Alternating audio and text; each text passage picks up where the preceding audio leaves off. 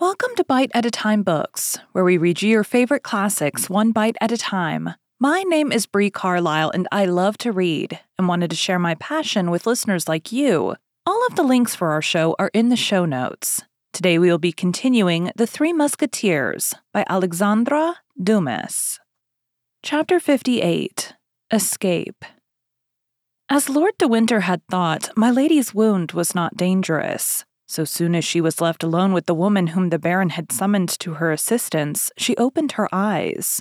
It was, however, necessary to affect weakness and pain. Not a very difficult task for so finished an actress as my lady. Thus the poor woman was completely the dupe of the prisoner, whom, notwithstanding her hints, she persisted in watching all night. But the presence of this woman did not prevent my lady from thinking. There was no longer a doubt that Felton was convinced. Felton was hers. If an angel appeared to that young man as an accuser of my lady, he would take him, in the mental disposition in which he now found himself, for a messenger sent by the devil. My lady smiled at this thought, for Felton was now her only hope, her only means of safety. But Lord de Winter might suspect him. Felton himself might now be watched. Toward 4 o'clock in the morning, the doctor arrived, but since the time my lady stabbed herself, however short, the wound had closed. The doctor could therefore measure neither the direction nor the depth of it. He only satisfied himself by my lady's pulse that the case was not serious. In the morning, my lady, under the pretext that she had not slept well in the night and wanted rest, sent away the woman who attended her. She had one hope, which was that Felton would appear at the breakfast hour, but Felton did not come. Were her fears realized? Was Felton, suspected by the Baron, about to fail her at the decisive moment? She had only 1 day left. Lord de Winter had announced her embarkation for the 23rd, and it was now the morning of the 22nd. Nevertheless, she still waited patiently till the hour for dinner. Although she had eaten nothing in the morning, the dinner was brought in at its usual time. My lady then perceived with terror that the uniform of the soldiers who guarded her was changed. Then she ventured to ask what had become of Felton. She was told that he had left the castle an hour before on horseback. She inquired if the Baron was still at the castle. The soldier replied that he was, and that he had given orders to be informed if the prisoner wished to speak to him. My lady replied that she was too weak at present, and that her only desire was to be left alone. The soldier went out, leaving the dinner served. Felton was sent away. The Marines were removed. Felton was then mistrusted. This was the last blow to the prisoner. Left alone, she arose.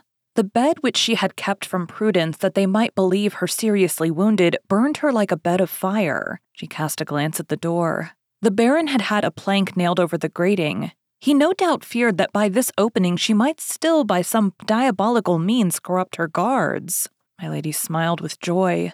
She was free now to give way to her transports without being observed. She traversed her chamber with the excitement of a furious maniac or of a tigress shut up in an iron cage. Certes, if the knife had been left in her power, she would now have thought not of killing herself, but of killing the Baron. At 6 o'clock, Lord de Winter came in. He was armed at all points. This man, in whom my lady till that time had only seen a very simple gentleman, had become an admirable jailer. He appeared to foresee all, to divine all, to anticipate all. A single look at my lady apprised him of all that was passing in her mind. "Aye," said he, "I see, but you shall not kill me today. You have no longer a weapon, and besides, I am on my guard. You had begun to pervert my poor Felton. He was yielding to your infernal influence, but I will save him. He will never see you again. All is over. Get your clothes together. Tomorrow you will go. I had fixed the embarkation for the 24th, but I have reflected that the more promptly the affair takes place, the more sure it will be. Tomorrow by 12 o'clock, I shall have the order for your exile signed Buckingham. If you speak a single word to anyone before going aboard ship, my sergeant will blow your brains out. He has orders to do so. If when on the ship you speak a single word to anyone before the captain permits you, the captain will have you thrown into the sea. That is agreed upon. Au revoir, then. That is all I have to say today. Tomorrow I will see you again to take my leave." With these words the Baron went out. My lady had listened to all this menacing tirade with a smile of disdain on her lips, but rage in her heart. Supper was served. My lady felt that she stood in need of all her strength. She did not know what might take place during this night which approached so menacingly. for large masses of cloud rolled over the face of the sky and distant lightning announced a storm. The storm broke about 10 o'clock. My lady felt a consolation in seeing nature partake of the disorder of her heart. The thunder growled in the air like the passion and anger in her thoughts. It appeared to her that the blast as it swept along disheveled her brow as it bowed the branches of the tree and bore away their leaves. She howled as the hurricane howled, and her voice was lost in the great voice of nature, which also seemed to groan with despair.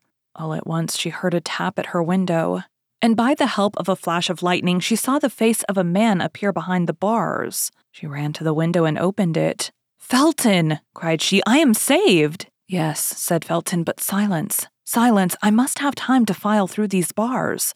Only take care that I am not seen through the wicket." "Oh, it is a proof that the Lord is on our side, Felton," replied my lady. "They have closed up the grating with a board." "That is well. God has made them senseless," said Felton. "But what must I do?" asked my lady. Nothing, only shut the window. Go to bed, or at least lie down in your clothes. As soon as I have done, I will knock on one of the panes of glass, but will you be able to follow me?" "Oh, yes." "Your wound gives me pain, but will not prevent my walking."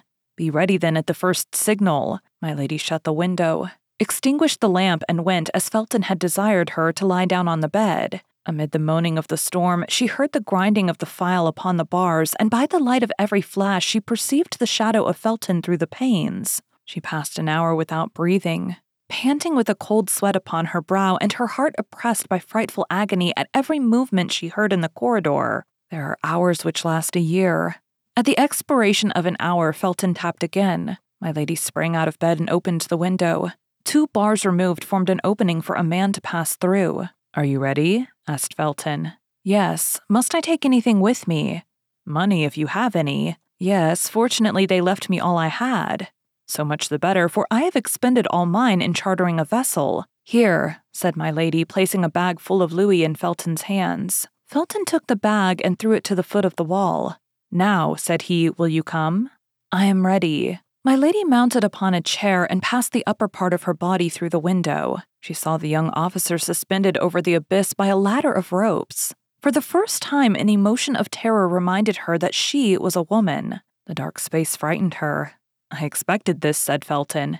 It's nothing," said my lady. "I will descend with my eyes shut." "Have you confidence in me?" said Felton. "You ask that? Put your 2 hands together. Cross them. That's right." Felton tied her 2 wrists together with his handkerchief and then with a cord over the handkerchief. "What are you doing?" asked my lady with surprise. "Pass your arms around my neck and fear nothing." "But I shall make you lose your balance and we shall both be dashed to pieces." "Don't be afraid. I am a sailor." Not a second was to be lost. My lady passed her 2 arms round Felton's neck and let herself slip out of the window. Felton began to descend the ladder slowly, step by step. Despite the weight of 2 bodies, the blast of the hurricane shook them in the air. All at once, Felton stopped. "What is the matter?" asked my lady. "Silence," said Felton. "I hear footsteps." "We are discovered." There was a silence of several seconds. "No," said Felton, "it is nothing." "But what then is the noise?" "That of the patrol going their rounds." "Where is their road?" "Just under us." "They will discover us." "No, if it does not lighten." "But they will run against the bottom of the ladder." "Fortunately, it is too short by 6 feet." "Here they are. My God!" "Silence!" Both remained suspended, motionless and breathing, within 20 paces of the ground, while the patrol passed beneath them, laughing and talking. This was a terrible moment for the fugitives. The patrol passed. The noise of their retreating footsteps and the murmur of their voices soon died away. "Now," said Felton, "we are safe."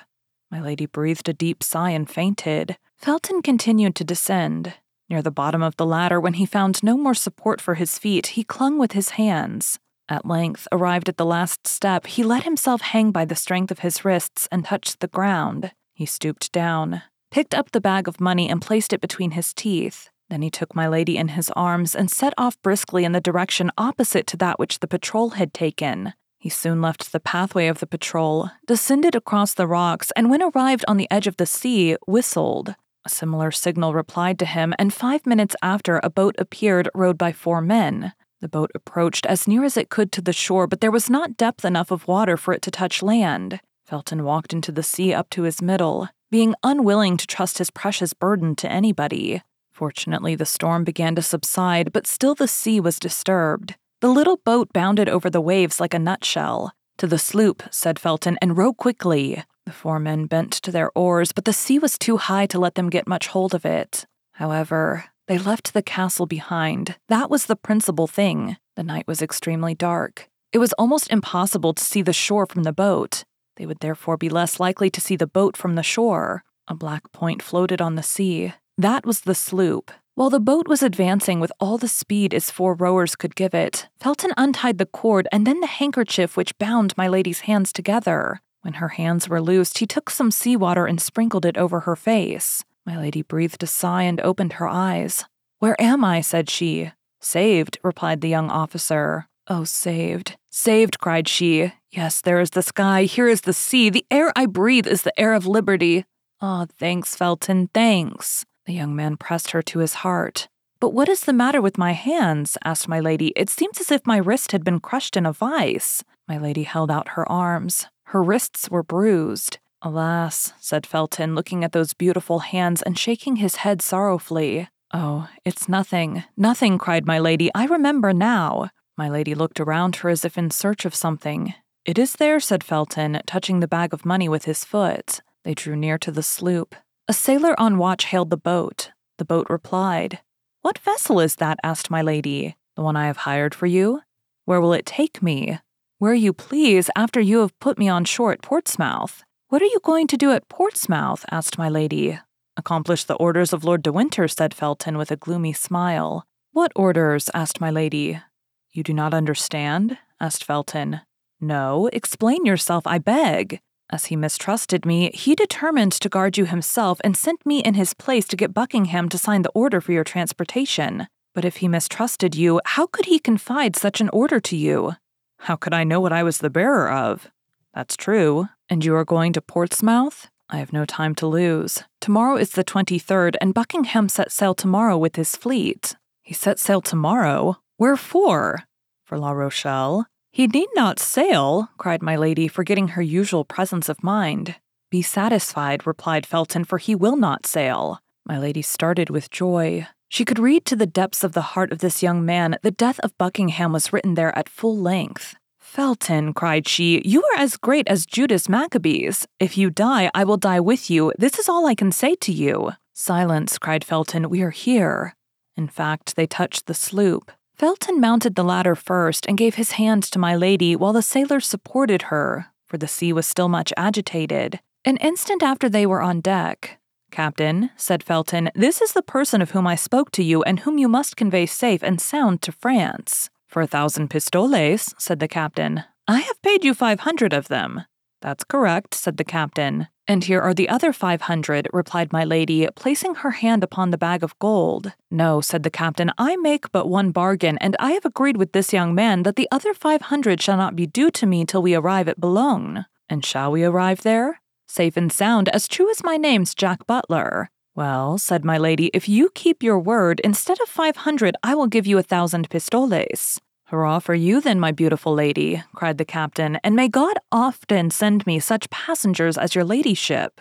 "Meanwhile," said Felton, "convey me to the little bay of—" "You know it was agreed you should put in there." The captain replied by ordering the necessary maneuvers, and towards 7 o'clock in the morning, the little vessel cast anchor in the bay that had been named. During this passage, Felton related everything to my lady. How instead of going to London, he had chartered the little vessel, how he had returned, how he had scaled the wall by fastening cramps in the interstices of the stones as he ascended to give him foothold, and how when he had reached the bars he fastened his ladder. My lady knew the rest. On her side, my lady tried to encourage Felton in his project, but at the first words which issued from her mouth, she plainly saw that the young fanatic stood more in need of being moderated than urged. It was agreed that my lady should wait for Felton till 10 o'clock. If he did not return by 10 o'clock, she was to sail. In that case, and supposing he was at liberty, he was to rejoin her in France at the convent of the Carmelites at Bethune. Thank you for joining Bite at a Time Books today, while we read a bite of one of your favorite classics. All of the links for our show are in the show notes. We are part of the Bite at a Time Books Productions Network. If you ever wondered what inspired your favorite classic novelists to write their stories, what was happening in their lives or the world at the time, Check out Bite at a Time Books, Behind the Story, Tuesdays wherever you listen to podcasts. Again, my name is Bree Carlile, and I hope you come back tomorrow while we take the next bite of The Three Musketeers.